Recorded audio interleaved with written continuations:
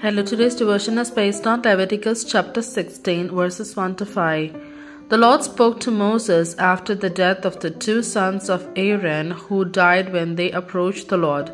The Lord said to Moses, "Tell your brother Aaron that he is not to come whenever he chooses into the most holy place behind the curtain in front of the atonement cover on the ark, or else he will die.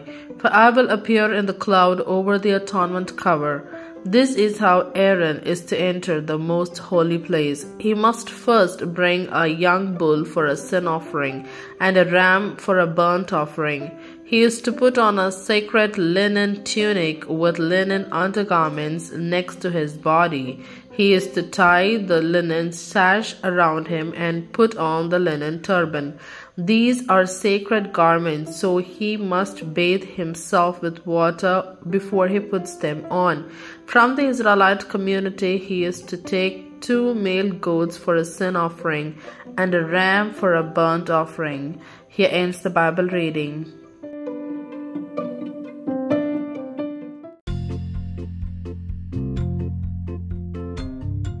Drawn near. Tell your brother Aaron that he is not to come whenever he chooses into the most holy place. Leviticus chapter 16, verse 2. In the wake of the coronavirus, retrieving something from my safety deposit box required even more layers of protocol than before.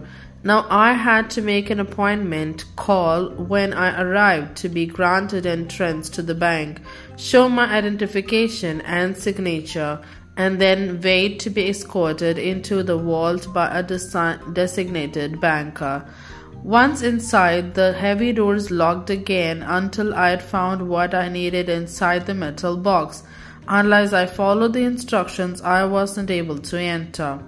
In the Old Testament, God had specific protocols for entering part of the tabernacle called the Most Holy Place.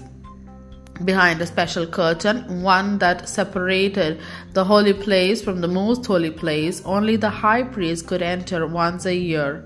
Aaron and the high priest who would come after him were to bring offerings, bathe, and wear sacred garments before entering.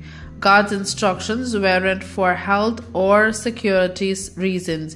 They were meant to teach the Israelites about the holiness of God and our need for forgiveness. At the moment of Jesus' death, that special curtain was torn, symbolically showing that all people who believe in his sacrifice for their forgiveness of sin can enter God's presence. The tear in the tabernacle curtain is reason for our unending joy. Jesus has enabled us to draw near to God always. In what ways are you aware of being drawn near to God? How does that truth bring you joy? Thank you, Jesus, for making it possible for me to be drawn near to God always. Amen.